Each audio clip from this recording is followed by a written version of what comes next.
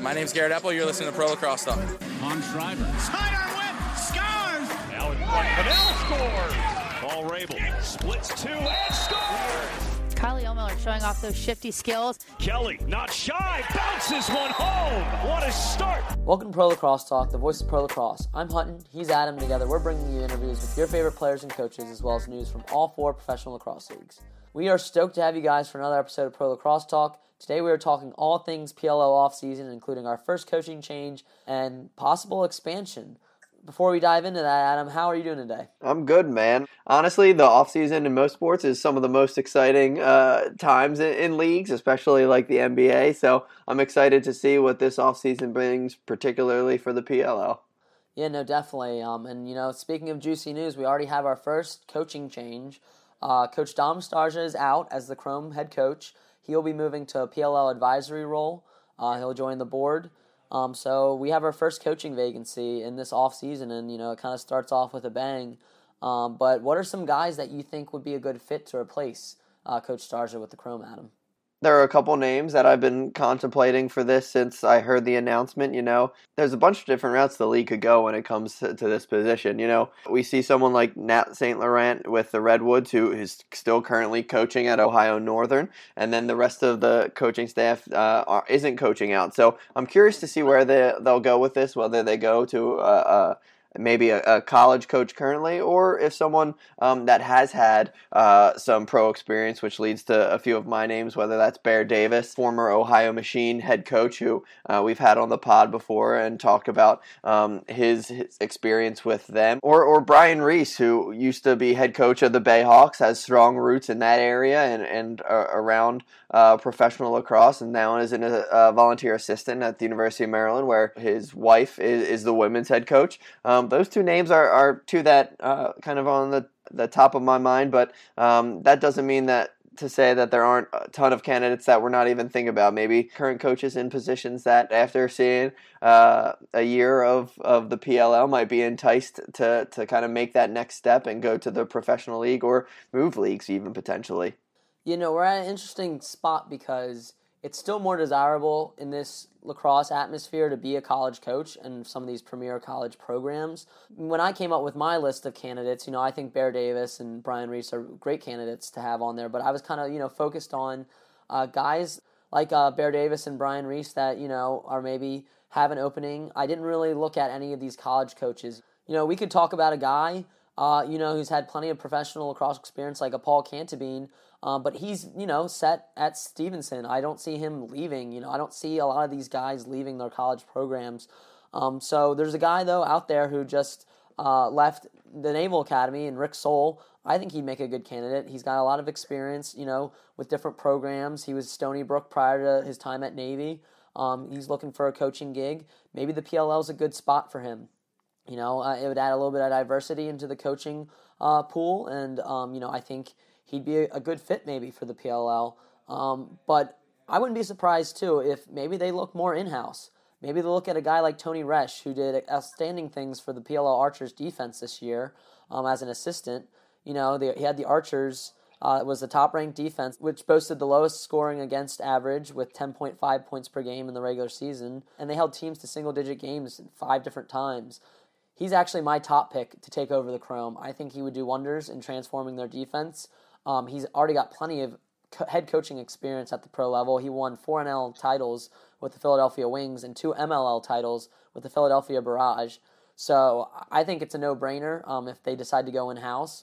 Another guy in-house would be Don Marzano, who's an assistant with the Redwoods with Nat St. Laurent. So he's another guy. And my other hot take is maybe we see a former player take the reins. Matt Danowski is 34 years old right now. Could we see him maybe, retire and take over as head coach? I don't want to force Matt Danowski into early retirement. He's obviously showed he's got some good lacrosse left in the tank still, but I think him coaching a bunch of Duke alumni would be a match made in heaven. He's an assistant under his father at Duke right now, helps out there. So I think seeing him take over as a head coach, as you know, would be the youngest head coach in the PLL right now, would be an interesting dynamic. So a lot of great names out there. It's tough to speculate for guys that would leave their college programs. So that's why these guys that I mentioned are mostly either in the PLL or, as you mentioned, looking for coaching jobs right now. But it's an interesting dynamic. It's not to say that a college coach, even a head coach, can't be a PLL coach since the seasons don't overlap necessarily. But I just think with recruiting, it'd be a lot for one person's plate. Obviously Nat St. Laurent does it. And Coach Stagnina's done it when he was coaching the MLL, but it's a little bit different, especially with the travel. So I don't really see it happening. I see them maybe looking for a full-time guy. But there's some other news too, Adam, that was just recently kind of hinted at. I wouldn't say announced, but the PLL just tweeted out who wants us to expand in 2020. And, to me and you, that definitely means they're expanding. I mean, I think it's 95% chance now. Whether that's a good idea or not is another discussion. But, what were your thoughts when you saw this tweet that came out on Tuesday? Yeah, no, it was super exciting. I think we saw a large number of players that were picked up from the player pool make a big impact in the league this year, and I don't see why there couldn't be the opportunity to bring in a team or two to create more competition between teams. I think there are awesome opportunities for players that are leaving. We've already talked about in previous pods about the great opportunities when it comes to this current draft class that we'll have to fill some rosters. So there's definitely going to be some moving and shaking when it comes to these rosters this off season. So I don't see why not. And I think some people are maybe saying wait another year or two to see how things go. Some people say the rivalries are created. I don't see why we can't expand more, create more rivalries, create more opportunities for a big weekend. This past summer we had 2 games on one day usually and 1 game on the next. Why can't we have 2 days full of lacrosse, with 2 games on each day, depending on how many teams they add. So I'm super excited to see the opportunities that will arise for players, whether they're currently in the MLL or PLL or the collegiate side if they do decide to expand. I'm excited. I mean, you mentioned there's a deep draft class, so I think, finding enough players would be fine. They'd have to essentially find 50 more players, but like you said, there's a lot of people in the player pool. We both tend to think that more MLL players are going to come over to the PLL than vice versa. But I don't know. I'm excited. Like, as a fan, I think it would be great, but I am a little, cautiously optimistic with it because I want to know, is money going to be an issue with that? You have to pay 50 more players and 6 more coaches, essentially, 2 head coaches and 4 assistants. I understand that, but I also harken back to Paul and Mike's initial interview about the league and the finances of this league and how they talked about their 10-year plan, right? That has to be part of the 10-year plan. The fact that there is opportunities for growth. Everything has been so strategic and systematic with this league. Not to say they aren't taking into account what the fans say. Paul talked about today that it's super important and they listen to all the fans. So we may have a deciding factor when it comes to if they do decide to expand or not. But this has to be a part of their plan going forward. This has been in the works, I'm sure, for a while now. Absolutely. I just am wondering, is it a little too soon? You got 1 year under your belt, maybe you wait 1 or 2 years. I mean, I'm excited. If they announce there's 2 teams, I'll be the first guy to, get excited about it. But, I do go in with a little bit of some timidness with this news. But, we're both excited. Like we said, we have ideas for names that we've had in our article. I mean, I really like the Marauders are a name that I really like, because you could call them the Maraude Squad.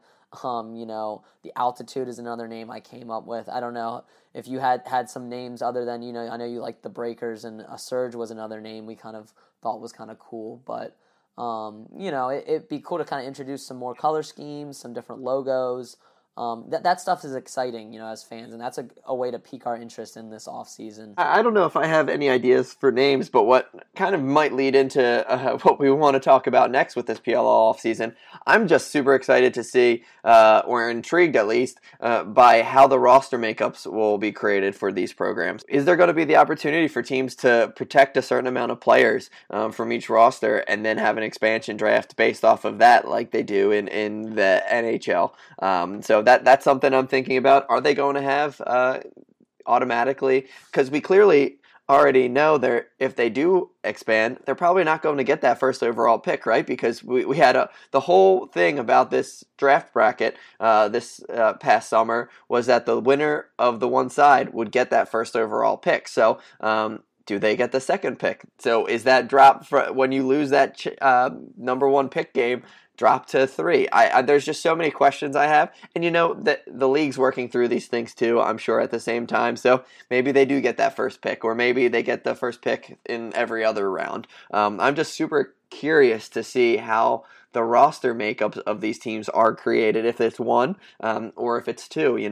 Most leagues usually bring in more than one franchise when they do expand in a given year. It'll be interesting to see what that player movement is like. Are these rosters going to be very similar to last year? They're going to be big shakeups. We just don't know yet. Yeah, no, and I think another thing we don't really know about too is, you mentioned, are these teams going to be able to protect players?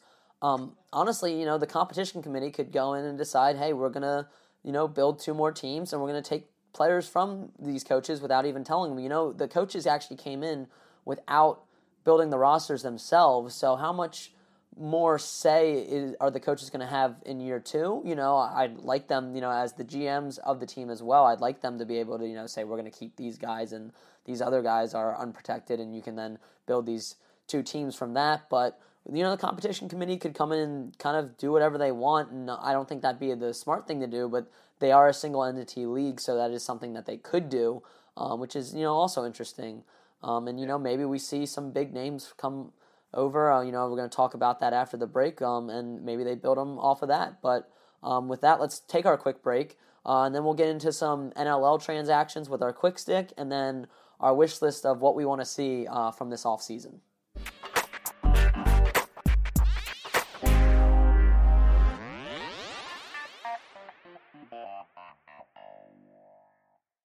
Today's show is being brought to you in part by Stitcher Premium. You can use Stitcher Premium to listen to shows ad-free such as Conan O'Brien Needs a Friend, My Favorite Murder, Wolverine the Lost Trail, or our favorite, The Fantasy Footballers.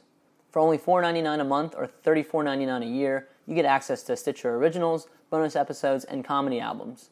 Better yet, if you go over to Stitcher.com/premium and use the promo code LACROSSE today, you can get 1 month free. So head on over to Stitcher, sign up, and get your free trial today. When you need mealtime inspiration, it's worth shopping Kroger, where you'll find over 30,000 mouth-watering choices that excite your inner foodie. And no matter what tasty choice you make, you'll enjoy our everyday low prices, plus extra ways to save, like digital coupons worth over $600 each week. You can also save up to $1 off per gallon at the pump with fuel points. More savings and more inspiring flavors make shopping Kroger worth it every time. Kroger, fresh for everyone. Fuel restrictions apply. All right, so welcome back. We're going to go into our quick stick where we'll just read some NLL transactions from this week. Since the NLL is undergoing their off-season right now, they're getting ready for the season to start, but there are a lot of big name signings. So let's just start off with it. The Buffalo Bandits have signed Tyler Halls to a 2-year agreement. The Halifax Thunderbirds have signed Trevor Smith and Clay Scanlon to 1-year agreements. The New England Black Wolves have signed Andrew Q, who was recently on our podcast, and Chris Young to 1-year agreements. The Rochester Nighthawks have signed Rylan Reese to a 2-year agreement, and the Vancouver Warriors have signed Mitch Jones to a 2-year agreement. So those are your transactions from this week in the NLL, and that kind of segues nice into our conversation about some things we'd like to see this offseason and, from the PLL going forward is it possible for us to know these contract details? I mean, if not money, at least let us know how many years some of these guys are signed up. Maybe they're all on the same initial deal. Maybe it's 2 or 3 years or whatever. But, we should know how long these guys are supposed to be with the team, and whether it's signed with a team or signed with a league. Since the league is a single entity, it might be that they have a general PLO contract. But that stuff, we kind of want to know. I mean, what are your thoughts, Adam, on knowing more about the contracts?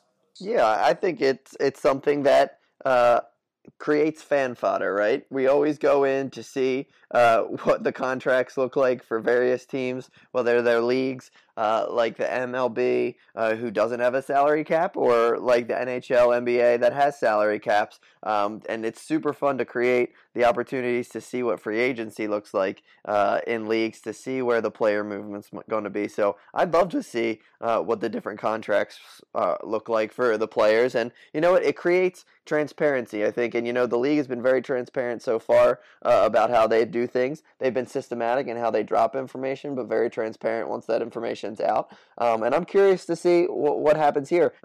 If that information is dropped, will we see an increase potentially in the salaries of MLO players like we did this year, which was a positive. So I'm curious to see what those contracts look like, just based off of what we know for contracts in the past. If this is going to be a league that says it's for the players, by the players, and this can be their full-time job, are they getting full-time salaries? Yeah, no, we know the minimum is $20,000, but that's not huge actually, especially for professional sports. So that is something we would like to know, and I just am looking forward to the day where we can value people on money. Obviously there are people, there are athletes behind it, but I want to know if Tom Schreiber has a bigger deal than a Matt Rambo. I want to have a discussion about it.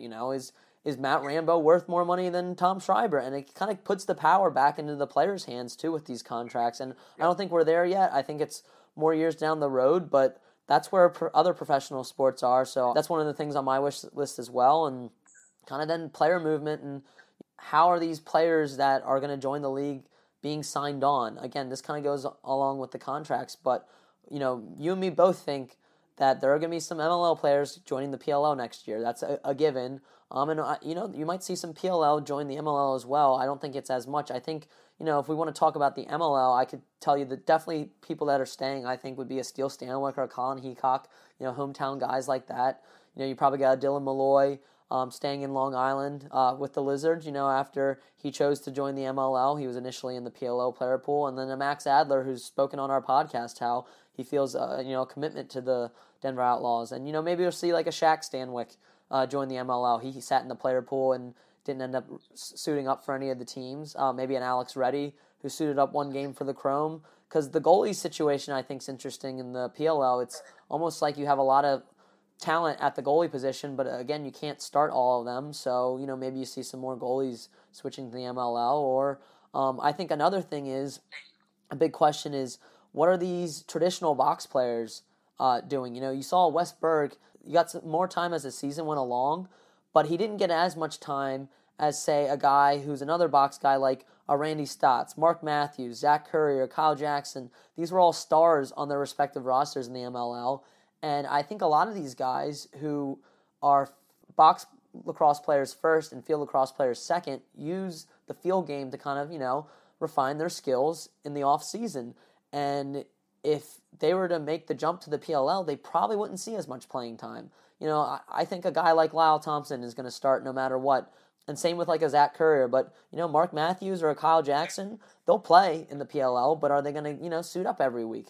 It's be a little bit more competition there. So I don't know. That's maybe more an advantage to staying in the MLL right now, is that ability to kind of, play more. And, you saw Andrew Q took advantage of that. A guy like Warren Jeffrey, another rookie, took advantage of that. Rylan Reese, the number 2 overall pick in the NLL, made big strides with the Cannons. So, I think maybe you see more traditional box lacrosse players stay in the MLL. But, I mentioned a big one already, Lyle Thompson, who is another guy you think is going to jump from the MLL to the PLL once their contracts are up. Yeah, you mentioned Zach Curry, but Rob Pennell is someone that I obviously see making that jump. You saw the longer contracts for Lyle and Rob, and would they have made the jump prior to this year? Lyle's brothers and family are in the PLL already, and I can see Rob being a big star in the PLL like he has been in the MLL for years. He's one of the top players in the world, obviously, and I don't see why he can't be on that stage in the PLL being a headliner. Is it for that expansion franchise, or is it for a team looking for a superstar? So that's someone I can see definitely making the jump. But it's so frustrating but exciting at the same time. Yeah, I agree with you, but it gives us something to talk about, right? There's a lot of uncertainty, but it gives us stuff to talk about, which is what we want and what's great about this offseason. For the first time in summer lacrosse history, we're talking about who's going to go with which league. It's kind of like harkens back to the NFL days, when you had a guy like Joe Namath who decided to play for the AFL as opposed to the NFL, which was considered the superior league at the time. So, we're kind of getting to see that in lacrosse. And I'm a guy who thinks that Rob Piniella is going to make the jump, and it's fun to speculate. And yeah, like you said, maybe they do join these expansion franchises. Yeah, it's just super exciting to see. We'll obviously have tons of content once news drops over the next couple of months from both MLL and PLL moves. So I'm super excited to see what this offseason is going to bring. Yep, me as well. But that wraps up our PLL offseason wish list, and our podcast for this week. We just want to tease going forward. We have an interview with Connor Busick coming up, as well as CJ Costabile with the Bayhawks. So those are two guys that, we've been looking forward to having on for a while now, and we finally got to interview them. So those will be our off-season interviews coming up soon. A lot of great content on our web. We mentioned our coaches' picks. That article is also on our website. You can kind of read a little bit more of my thoughts on why these guys should be considered for the Chrome head coaching job. But that wraps up episode 33. We thank you guys all for listening. We hope you tune in next time to Pro Lacrosse Talk.